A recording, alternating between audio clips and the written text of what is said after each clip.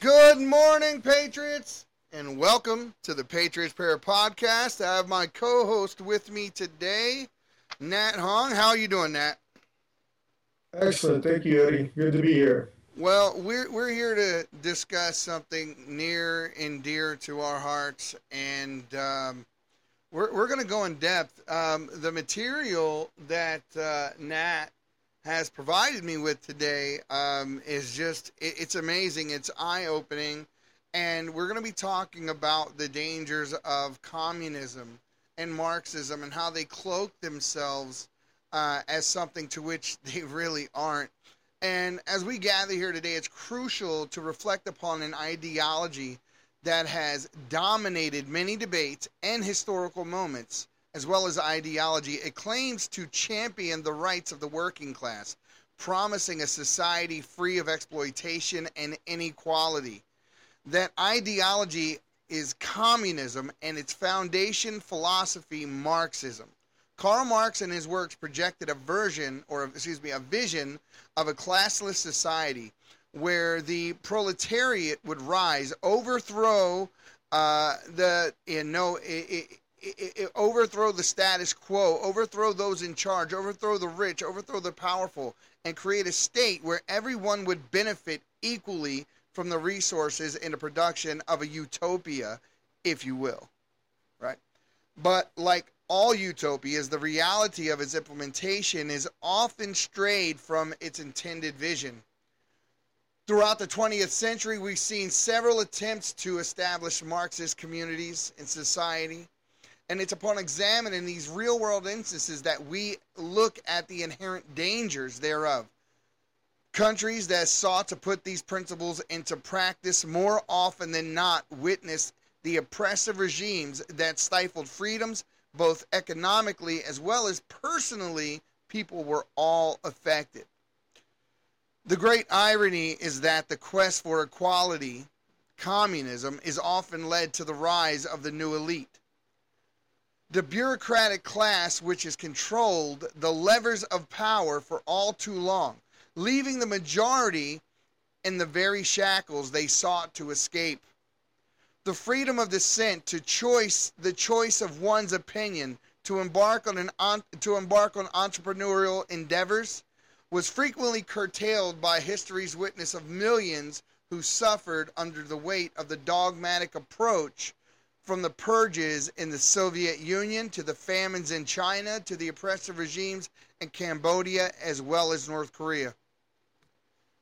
It's also crucial that we differentiate between Marxism as a theory and its real-world application. Some argue true Marxism has never been tried, while others believe that its laws make it impossible to implement without sacrificing human rights, as well as personal ownership. Nevertheless, we reflect on its ideologies, and it's essential not to demonize or oversimplify, but critically analyze. We recognize the genuine concern about economic disparities and that gave rise to these thought patterns, while also acknowledging the dire consequences when they're executed without checks or balances. The conclusion is while ideas should always be open for the debate and discussion, history serves as a vital lesson as to the dangers of the ideology that has taken any ideology taken to its extreme, including communism and Marxism, as well as with all things. Balance and moderation coupled with unyielding respect for individual rights, freedoms, remain paramount, which is why we fight this fight that we do against communism and against Marxism. Nat, I often say that socialism and communism, by their very practice in the United States, are sedition. You cannot Yeah, have... Go ahead. To me, they're one and the same.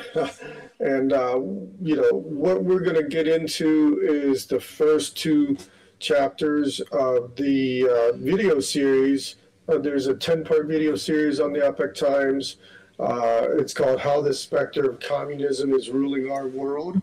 And you can find that through the epochtimes.com.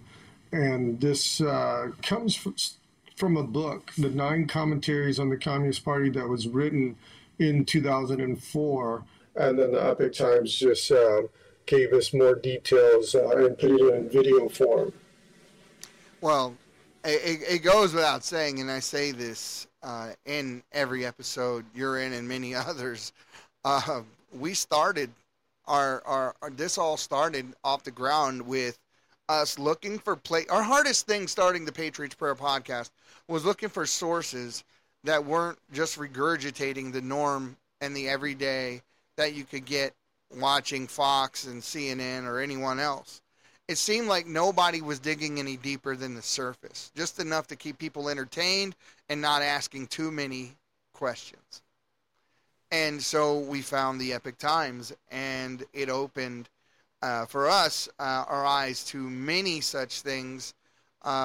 We saw real journalism and practice. We saw people, on the scene out there digging into the things that we sought to understand, but nobody felt it necessary to explain.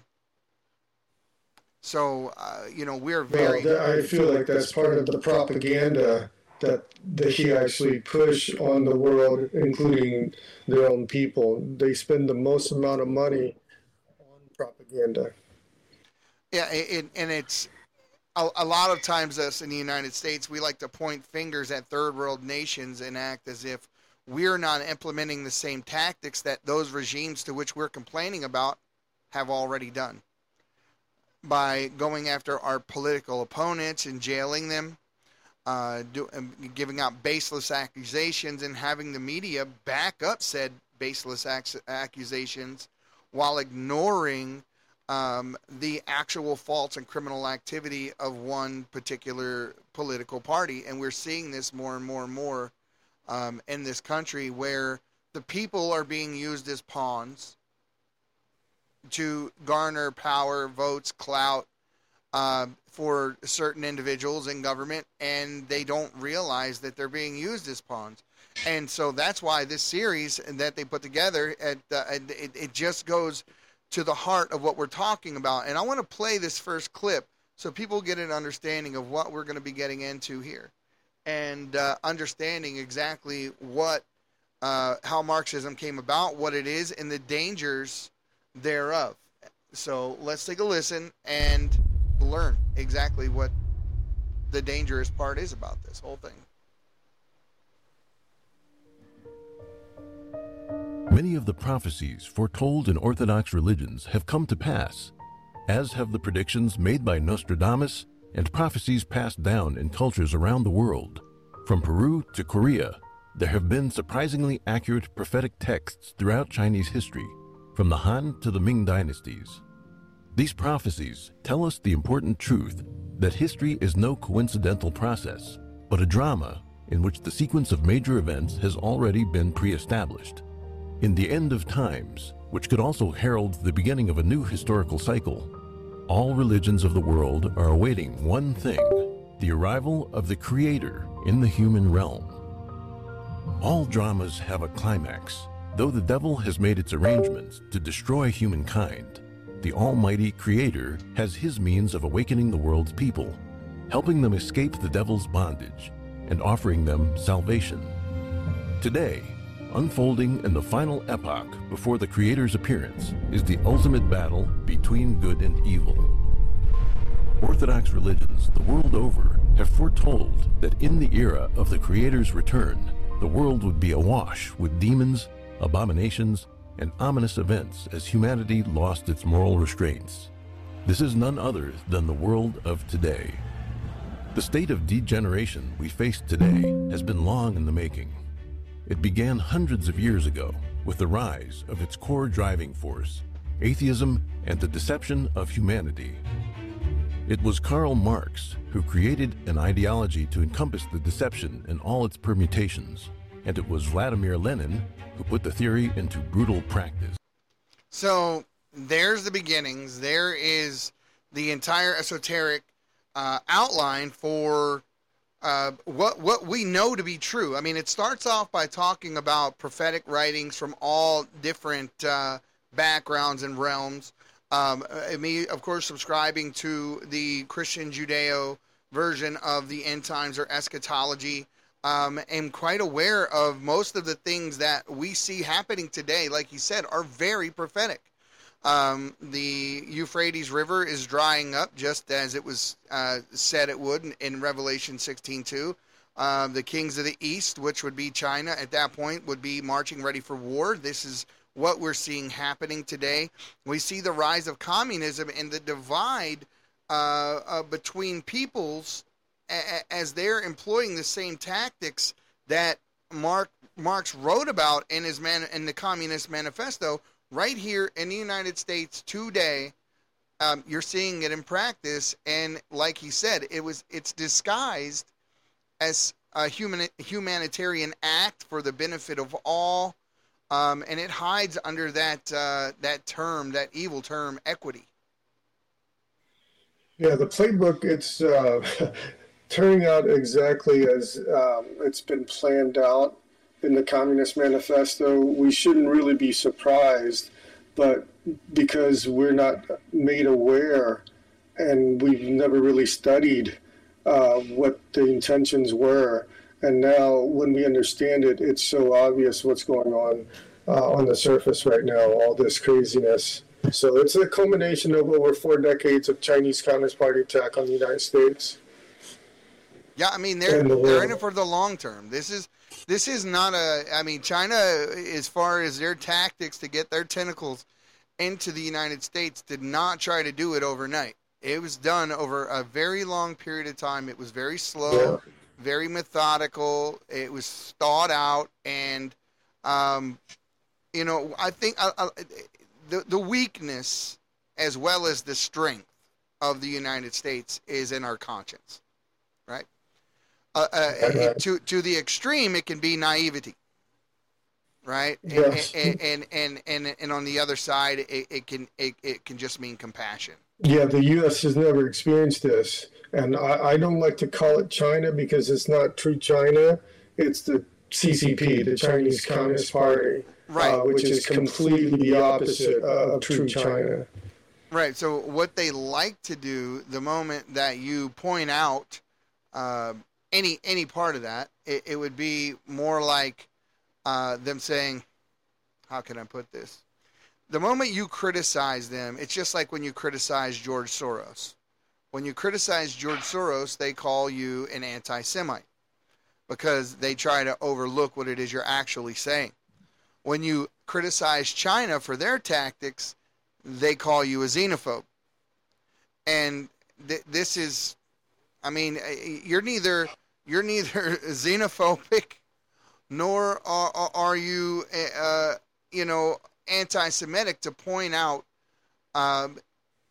the ideology that would end and overthrow your culture, country, way of life, and all of that.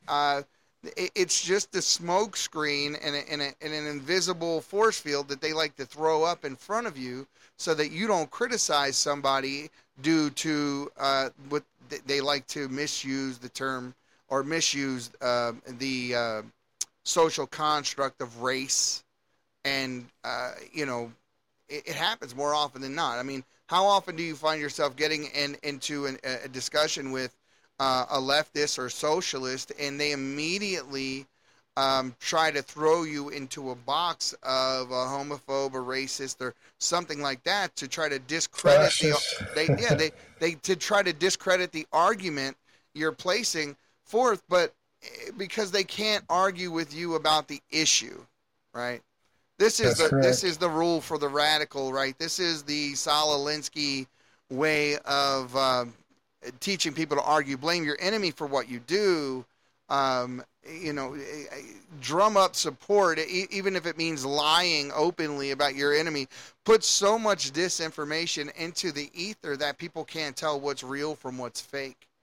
And all the while, with all the spiritual practices that the CCP has attacked, they legitimize their attack by calling all these spiritual practices cults. But when we really examine what a cult is, they're the true cult. Yeah, I mean, they're the ones that cause people to suffer, to starve, to die, eventually die, and they're enslaved along the way. Who's the cult? If you can't question, right? Marx. If you can't question what someone's doing, if you can't question their ideology, if they have a point of view, a perspective that you're not allowed to challenge, that should tell you who the enemy is right there. That should tell you who to fear right there. The ones who you're not allowed to criticize, those are the people that you need to be watching closest. Exactly. And that's really what this is. I mean, we dealt with this in our last podcast where we talked about them pouring money into, I believe in this instance was the Oklahoma school district, and thank God they had a superintendent in the state that was actually worth his salt and stood up to it. But he proved beyond any doubt that their lesson plans within the school, part of what they were to teach was omit. Let's say teach, just say not teach as well, right? They couldn't teach on Tiananmen Square. They couldn't say anything bad about the CCP whatsoever. So they weren't allowed to demonize communism and socialism, but they were taught as alternate political theories. And as I stated even before when we started this, is they are not alternative political theories. In order for them to be enacted, the free market and the freedom that in capitalism, everything that we have created here in the United States as an incentive-based system where the person who does or works the hardest gets the reward, right? The one who stands out from the rest. Well, that doesn't happen in a communistic society. And in some communistic societies, you don't even get to choose what you do for a living. It's assigned to you. You're just a pawn in the game played by very few at the top who do actually get to have the power and live the lavish life and that sort of thing. Because, I mean, it wasn't that long ago, Venezuela was a very well-to-do country. A very well-to-do country. Many resources, everything. But their decline came through the devaluing or inflation of their money. And they just printed so much money so fast that they essentially made the money in that country worth nil. And the people that were once middle-class citizens and they were able to have chicken every night for dinner if they wanted to, now they can't even, that's a delicacy to ever have if you get that. So it's, we're seeing, and we have seen over and over again historically, how bad implementing the ideology of communism can be and will be. It has never succeeded. Never succeeded. So I'm going to play, the next part of what I'm going to play here is talks about the true belief system and where Karl Marx derives his inspiration. You would think it would be from some old practice of mysticism or some old esoteric religion. It's not. It's good old plain Satanism. That's who he worshipped. He worshipped Satan. I had no idea about that until Nat told me. You were the one who filled me in on that. But this goes a little deeper, guys. Take a listen to what they're saying. Marx, however, was not an atheist. He followed the devil's cult and became the demon whose mission was to prevent man from recognizing the Creator in the end times. 1. Marx's satanic works. Marx published many books throughout his life, the best known being the 1848 Communist Manifesto and the 3 volumes of Das Kapital, published between 1867 and 1894. These works formed the theoretical basis for the communist movement. What is less widely known is that Marx's life was a process in which he turned over his soul to the devil and became its agent in the human realm. So that's a pretty wild claim, right? That he literally not figuratively, but literally has sold his soul. Is that my understanding of what they're saying here? Yeah, the irony is he started out being a devout Christian the first half of his life. That's right. And, and then once he, started the socialist path, he was trying to find a way to reach the level of God. So it goes in more detail. Well, do you know any more as far as his Christian years and that sort of thing, and what? So my understanding, he was born into a Jewish family. They converted to Christianity. So during his childhood, the first half of his life, he would write on his love for God. But then once he went to college, and that kind of sounds familiar with modern day. Yeah, it's the same story all too often. If you're going to lose your country, and you're going to do it in the education system. That's really where it is. That's the end all be all. That's where you're shaping and the mind. It's all part of that. Yeah, it's all part of that agenda. So I believe in here I saw some of that where they were talking about he was a Christian, and here's that clip, I believe. In his youth, Marx had been a devout Christian. He was an enthusiastic believer in God before being overcome by his demonic transformation. In his early poem, Invocation of One in Despair, Marx wrote of his intent to take revenge on God. So a God has snatched from me my all, in the curse and rack of destiny.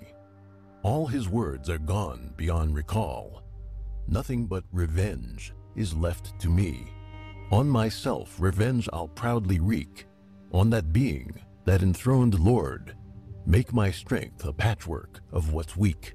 Leave my better self without reward. I shall build my throne high overhead. Cold, tremendous shall its summit be. For its bulwark, superstitious dread. For its marshal, blackest agony. Writing to his father, Marx... That is... that's bone-chilling. Build his throne, right? He wanted to become God. This is exactly what Satan did. He said that he was going to build his throne higher than God. He's echoing the sentiment of Satan himself.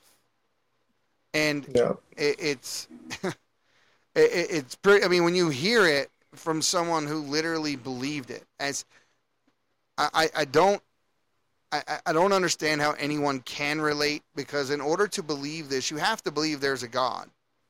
To not just be an atheist, but to be a Satanist.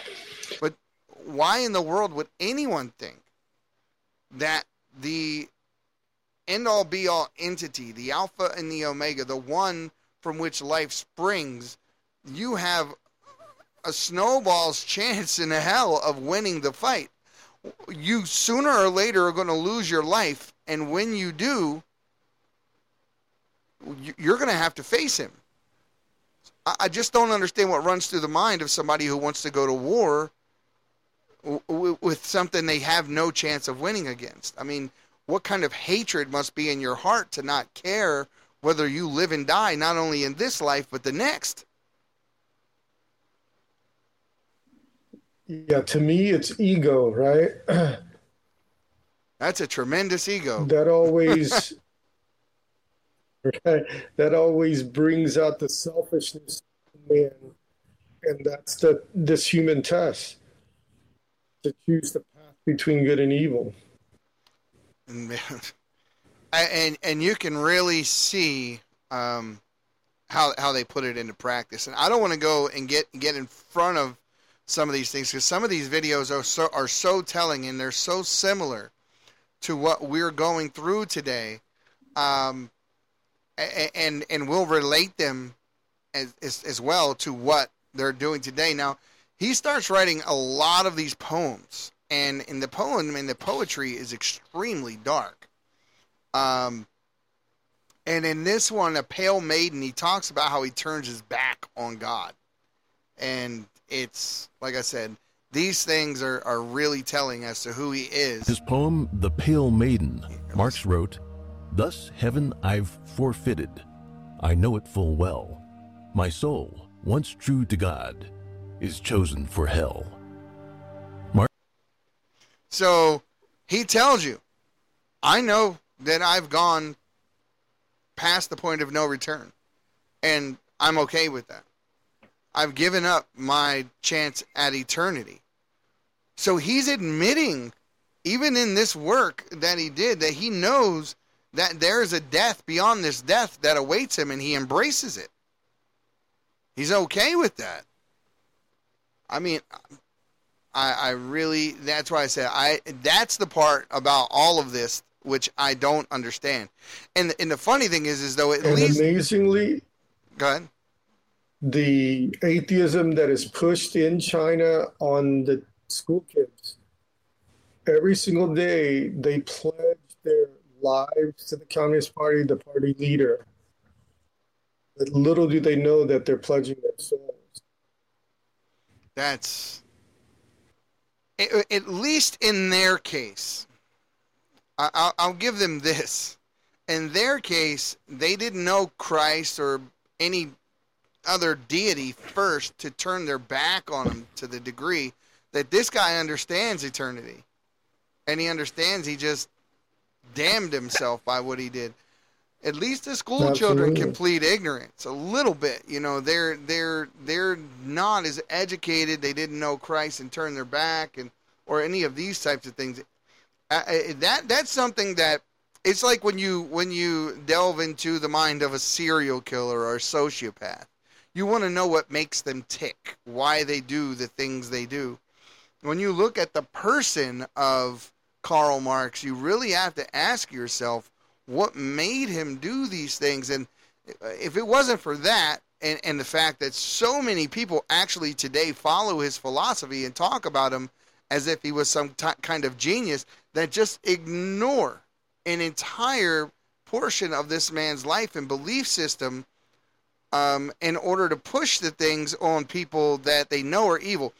You know, one of my favorite podcasters, Dan Bongino, has this thing he says, and I've said it too, and he only affirmed what I said was true. He says that no one's more ashamed of liberalism than liberals are. So the things they do in the dark, because when you explain to them their own motives, which they really have, they get offended at their own motives. If you actually confront them with them. There have been times where they're on the Senate floor or the congressional floor where when confronted with their own bills and laws and the reasons behind people opposing them, where they get up and walk out and they don't want to hear. They don't want to hear the things they support. But yet they support them. It's amazing to me that they do that. Now, you had talked about his family converting to Christianity, and him turning his back on Christianity, and his dad actually spoke about this to him and about what he considered him to be when he considered him to be a great man, not by the stature by which he ends up in this life, but by his heart, his motives, and his spirit. And his dad confronts him in this letter right here. On March 2nd, 1837, his father wrote to him, quote, "Your advancement, the dear hope of seeing your name someday of great repute, and your earthly well-being are not the only desires of my heart. These are illusions I had had a long time, but I can assure you that their fulfillment would not have made me happy. Only if your heart remains pure and beats humanly, and if no demon is able to alienate your heart from better feelings, only then will I be happy." I couldn't have said it better myself. Wow, yeah. His dad was dead on. His dad made the case that most parents would make as well. I mean, I would love for any one of my daughters, grandson, what have you, to become head of their class, master of their industry, whatever it may be. But if I had to choose whether or not, um, they would walk into the fiery pits of hell for doing it, I would rather them be poor and be rich at heart than be rich and just walk right into hell as a result of how they live their lives. That's And totally correct. Yeah. This human experience is to raise our heart consciousness, letting go of the self, the ego, because what we're doing is for others, actually. it's a painful experience that you're talking about right there. That's an extremely painful experience. I know I've been through that. It's the time of your life when you stop making excuses. When you sit there and you start saying, "Oh, well, I did that," and you don't start your sentences off well with "but." I was famous for this and that. When I was, you know, in one of the first relationships I had growing up with my now wife of 30 years, and we've been through the ringer. And, we were just remarried again on August 14th. Congrats. Thank you. Thank you. And it was a long time coming. She deserved that grandiose wedding that she always wanted. But the process of growing up, of becoming a man, and understanding oneself, right? Know thyself, right? And you are your own worst enemy. These are all things that we also know. We also know, physician, heal thyself, right? So we also are, in some cases, our own best practitioner. But the first thing we need to do before we're able to get to that part of ourselves in which that can affect real change, not just change on the surface. You have to get through these walls made up of ego and pride. And you have to accept that you're fallible, and you have to tell the truth on yourself. When you want to defend yourself, you just don't. And you get yourself, you tear yourself down to this bare version of who you are, this baseline of who you are. And then from there, from that vulnerable position, you can build yourself back into something that's more sustainable. Jesus talked about it in the Gospels where he said, build your house on solid ground, on rock, because when the winds come, it'll shake, but it won't fall. But if you build your house on the sand, the storms will come and the wind will blow and your house will fall. And that's exactly what he's talking about, right? But in today's terminology, they say, be real. They just boiled it down into two words: be real. So, and going back to that agenda, it's pushing materialism, pushing the self and the external happiness, which when you even achieve all that stuff, most people aren't happy. So the improvement to raise our consciousness, without a doubt, cultivation path, right? It's looking within. It's being self-critical. How can I correct myself? How can I do better? Yeah, it's really, how can I be better? How can I do better? How can I take the changes that I've been able to make in my life through just discipline, and then turn them into who I am, not just what I do, right? That's the birthplace of anyone who takes, for instance, a Christian walk. A lot of it is trying to understand who God is, but in the beginning of that, you're imitating what you know to be right. Long before your heart gets to where your head is, you have to go through the actions and train yourself. So that's the process. First, it's imitation, then it becomes who you are.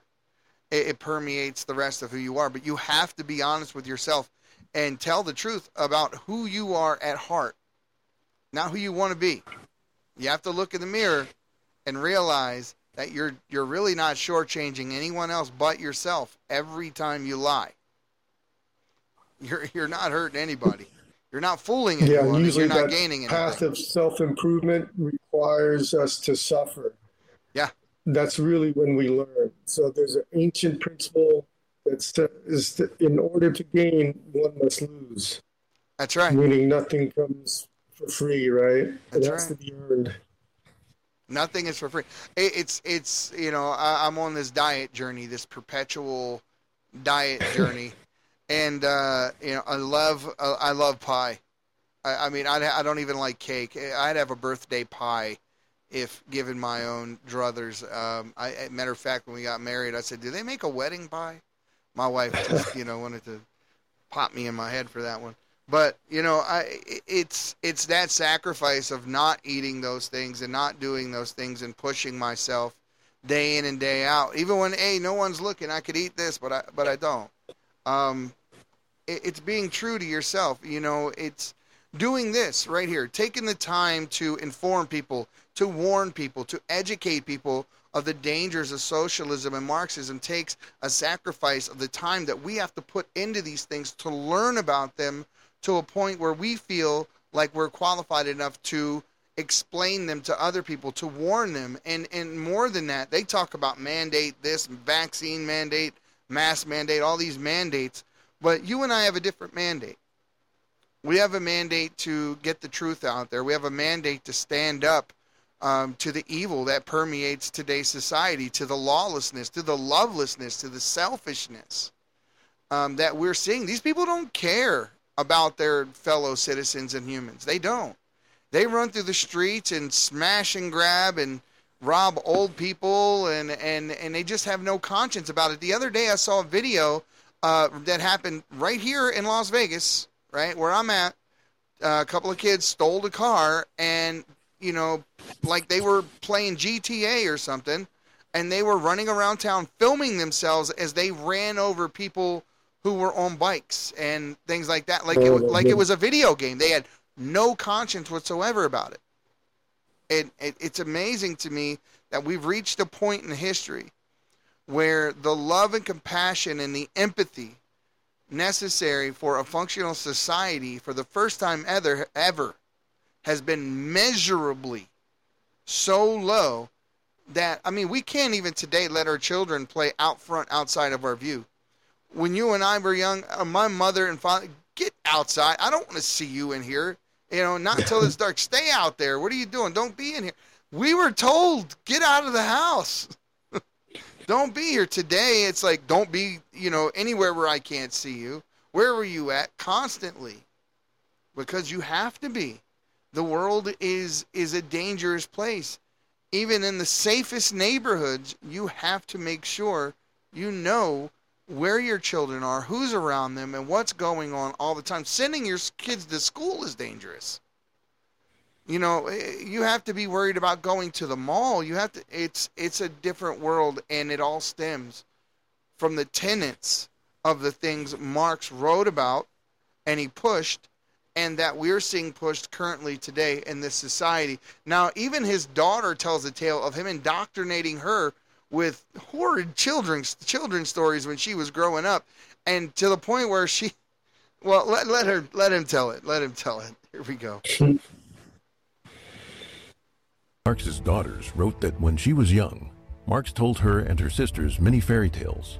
Her favorite was the meandering story of Hans Röckle, a wizard who was always short of cash and had no choice but to sell off his lovely puppets to the devil. What Marx sold to the devil in exchange for his success was his own soul.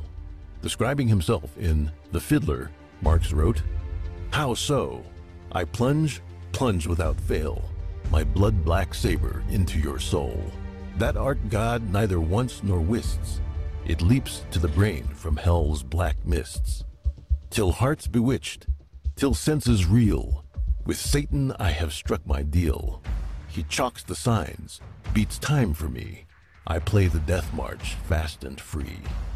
So, in that, I think the narrator got some of it wrong. Or not wrong, but I think he omitted an entire portion behind the actual meaning of what he talked about there, about the meaningless puppets being sold by the wizard who was broke, right? So he's talking about his children. He's telling his children that they could be sacrificed if necessary. He's talking to them about them, and he's telling it to them in a children's story that he made up, but it was truly an allegory of something that he would have played out in real life.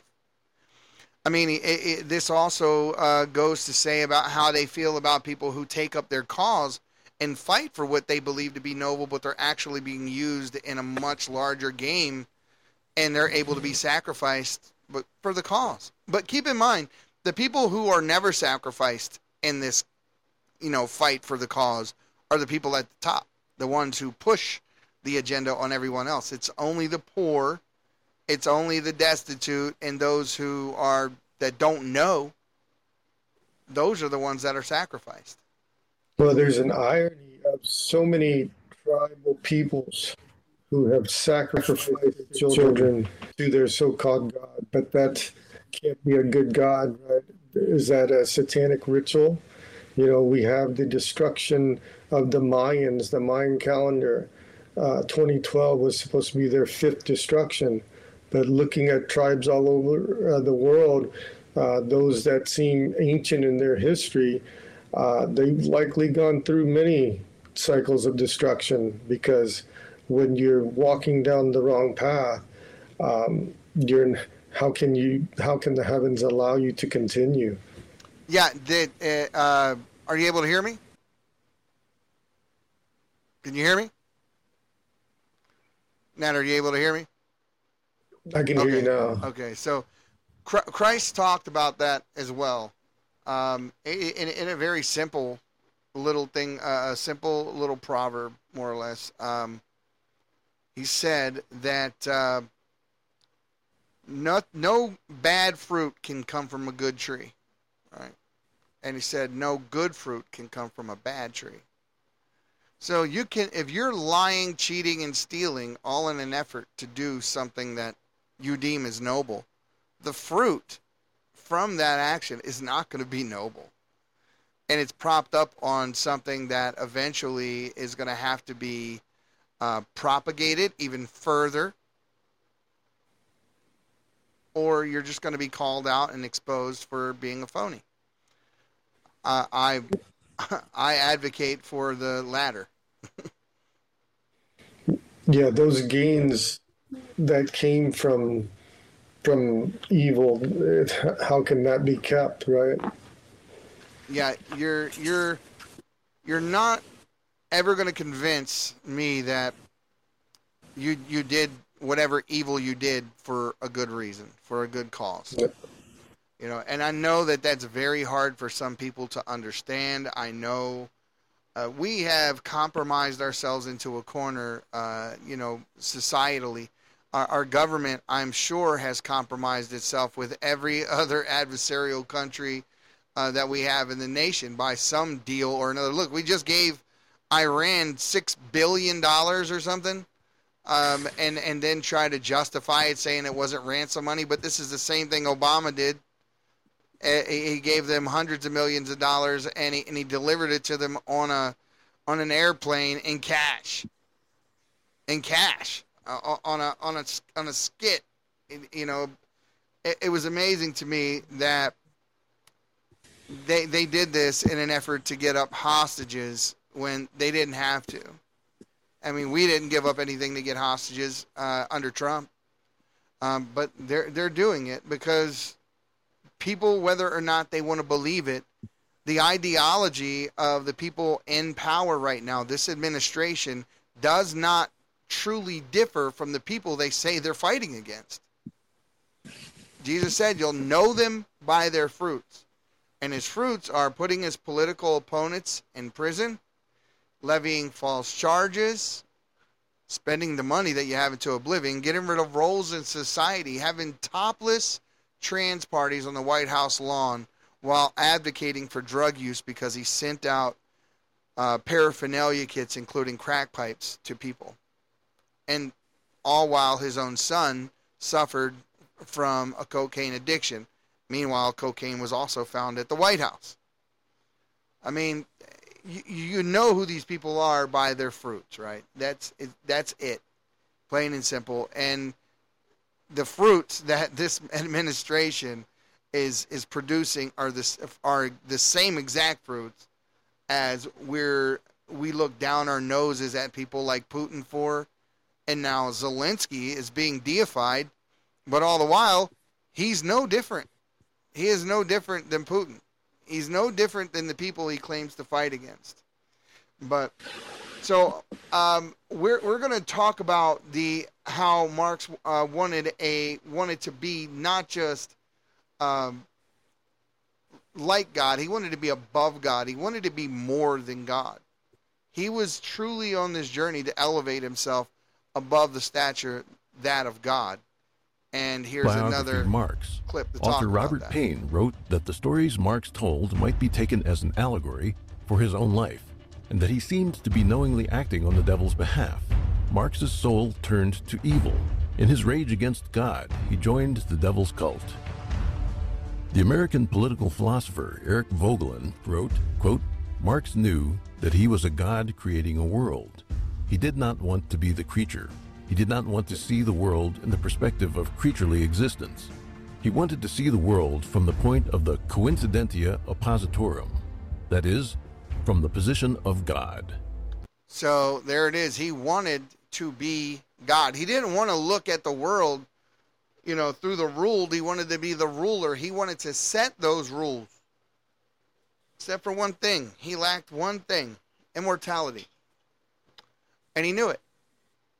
And that is still going to always haunt me as far as trying to understand the person of Karl Marx. Why he thought any of the things that he was doing were actually going to benefit him in any way. He didn't care. His true motivation was to tear down and destroy. As you'll see over the next half of this podcast, is that he literally wanted to tear down the states, tear down anything good. If you had a good neighborhood, a part of town, or whatever it was, burn it down. Burn down the Coliseum, because I can't afford to buy tickets to go see that show, so why does it matter? Let's burn it all down. Let's get rid of the statues. Let's get rid of the history. Let's get rid of the culture. Sound familiar yet? Sound real familiar, doesn't it? So we're going to look at the inspiration of the intent behind what he was actually doing. Theories referenced the work of previous intellectuals, but ultimately originated from the evil specter. He wrote in the poem On Hegel, Since I have found the highest of things and the depths of them also, rude am I as a god, cloaked by the dark like a god. By the specter's arrangement, Marx entered the human world and established the cult of communism to corrupt human morality, with the intention that mankind would turn on gods and doom themselves to eternal torment in hell. 2. Marxism's historical context. In order to spread Marxism, the evil specter laid down various intellectual and social foundations. We will examine these two components that serve as the context for the rise of communism. Scholars believe that Marx's theory was deeply influenced by Hegel and Ludwig Feuerbach. So, intellectualism is often disguised as, it wears the intellectual disguise. You get professors from Stanford, now even MIT, UC Berkeley, and many other colleges. And if you're familiar with Christopher Hitchens, he was one of the best speakers, intellectually so, that I had ever heard. Devout atheist. Complete devout atheist. They use secularism and reason to tear down anything that they don't understand, can't see, feel, and touch. And they use that in such a way to convince people, especially on a college level, that how could God exist? How could there be a God? Look at the world we live in. Look at cancer for babies and war and famine and all these things. All the while taking no responsibility at all for any of those things that take place in the world when we're the ones in it. Yet they blame God for it. And that's most of their excuse of why, what they try to say in an effort to prove to us that God does not exist, and if he does exist, that he doesn't give a damn about humanity. What's your take on it? To me, at the most basic level, how can nothing create life, create consciousness and thought? So you have to question just that very essence right there.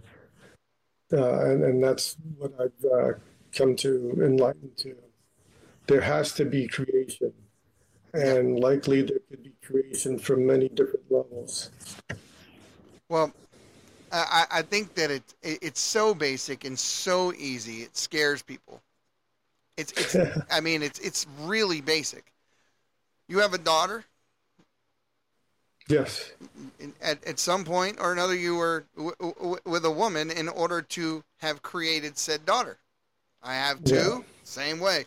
People did not miraculously appear out of nothing, because if they had, anything would have just miraculously appeared out of nothing. We would have seen more of that in the last several thousand years.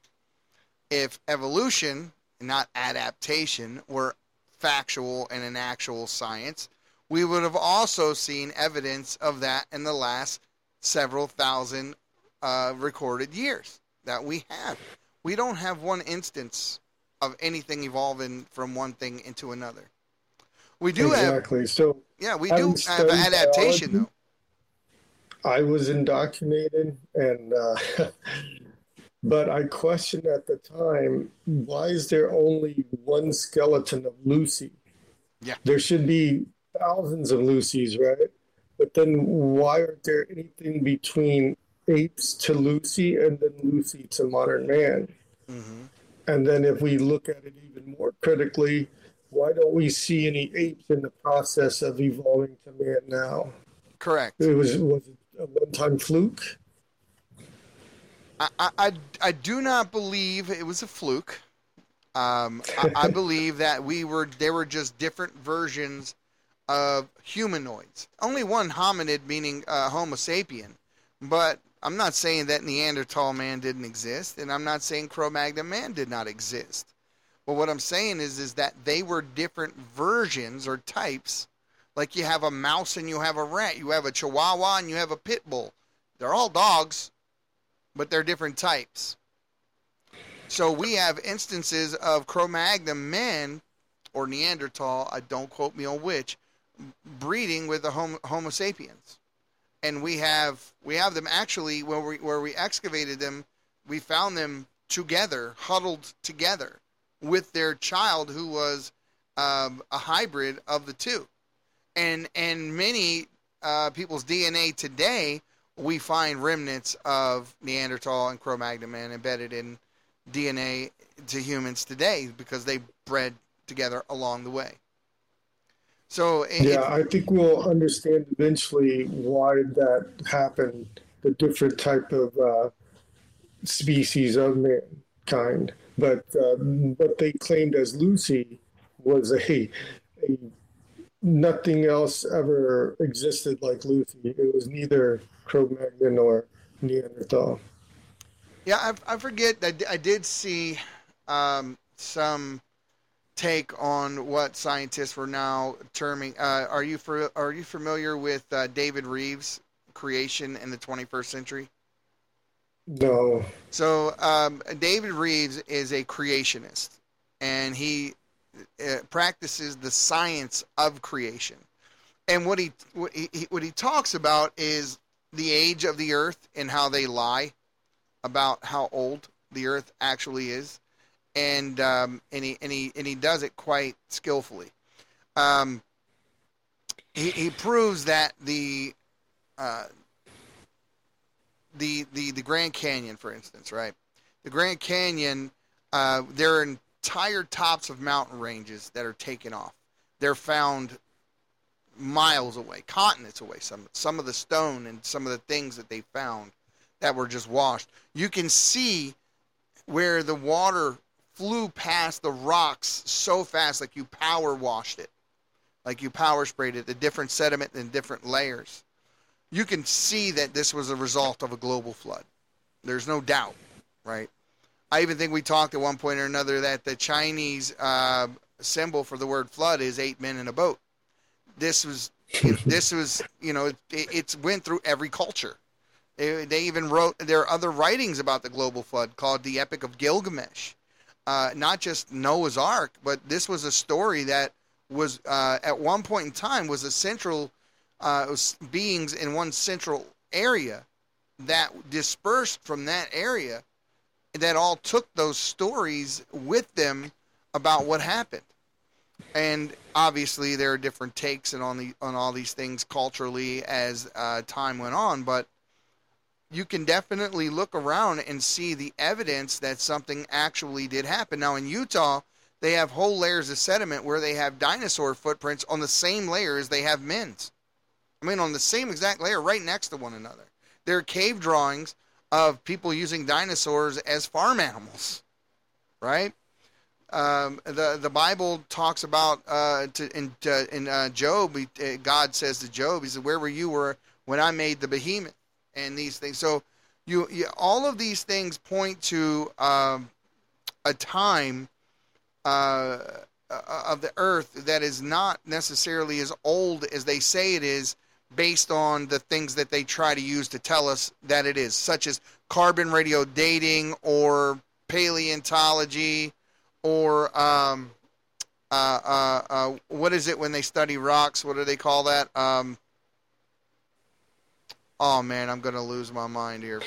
Well, I think we may come to find out that humanity is ancient. But we were there during that times where the sediments of humanity existing with dinosaurs. What I think, yeah, and I believe that completely. Prehistory. I think that the whole prehistory of, like, you're looking at the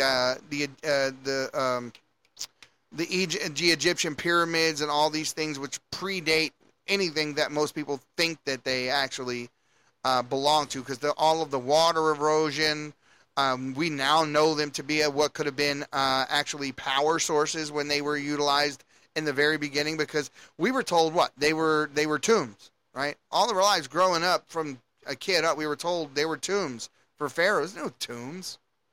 They're not tombs, but there are all sorts of alkalinity in them and whatnot, and it showed that the Nile River once flowed through them, and they were used as power plants. And I mean, my mind was absolutely blown when they made a smaller working version of what they actually would have did. And the gold tips that were on each of the pyramids actually connected, electrically connected to one another. It was mind blowing. It really was mind blowing. Well, there's pyramids all over the world, and I've heard that these were actually temples from past civilizations of humanity. We just continue to self-destruct, just like the Mayans. If 2012 was supposed to be their fifth cycle, they didn't even make it. The reason why is that their moral character had declined to such a low level. And every time that happens in humanity, there's been probably nuclear wars where we've self-destructed, killed ourselves, to great plagues, ice ages, great floods, all kinds of potential destruction. And then the few survive, and we start a new cycle of humanity. And that's what I believe Christ was talking about when he said the end of the age, right? So he wasn't talking about the world ending. He was talking about the end of that age. And what I was talking about earlier was that the fact that they use, geologist was the term I was looking for. I had to look it up. So when you go, and Dave Reeves tells a story of a young man. He's with his dad. They're at this show, and they're looking at dinosaur bones and old things. And he goes up to the geologist first and says, "Hey, doctor, how old is this rock?" And the scientist goes, "Well, that's 2 million years old." And he goes, "Okay, wow." He says, "How do you know that?" And he said, "Because this dinosaur bone right here was found in that layer of rock. So we know that it's 2 million years old." He says, "Okay, great." Then he goes over to the paleontologist and he says, "How old is that dinosaur bone?" And he goes, "It's about 2 million years old." He says, "Well, how do you know that?" And he goes, "Well, because we found it in this layer of rock." So they really don't know. is the bottom line. The guy who ended up writing the book on radiocarbon dating that did this, his whole intention for doing this was to set out to disprove God by proving, by using science to prove the Earth was much older and all. His whole intention was to disprove God. Just like science anymore today seems like its only mission is to disprove God, whereas I say, just because you can explain how it happened doesn't mean God didn't do it. It's just that simple. And that's going back to Karl Marx and their agenda to, push atheism on people. And atheism is a religion. Whether or not they want to accept it, it's a religion. Findings in the oceans to like fossils of fish and sea life in the mountains. The continental shifts that have happened are that ancient, where what was above water was below water. So these mountains were actually under the ocean. Yeah, they have sea life found as high up as they found sea life on Kilimanjaro as well as Everest. Right. So that's why, like in the middle ocean, sometimes you'll see evidence of ancient cities, man-made structures. Oh, there. Yeah. If you look off the coast of Florida, you'll see portions of what they believe to be the Appia Road. Is the road the Romans were building all around the world, and you see the actual road under the ocean going off into the distance, and it's pretty amazing because we don't know who built that road or where it came from or where it leads to. Well, there's so much we don't know. Yeah, prior civilizations. There's so much we don't know. Now, let's talk about the cult of communism. They like to think of themselves as secularists and intellectuals, as if that there's no God involved in what they're doing, making them all more equal, making them all smarter. The humanism, this whole thing. But it is a cult. Let's talk about the cult of communism. Let's listen to this clip.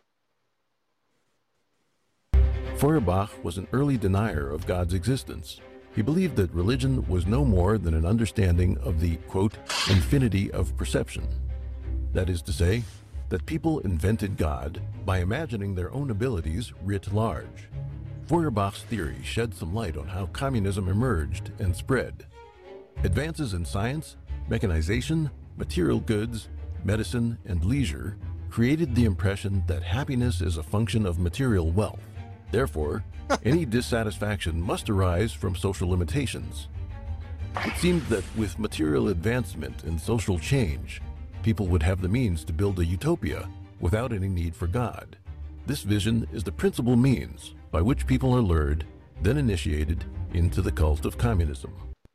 If Feuerbach was if we didn't look at anything else, if we didn't talk about any other clip and the rest of these clips, that would be the one right there that people need to pay attention to the most, because that's exactly what they've done.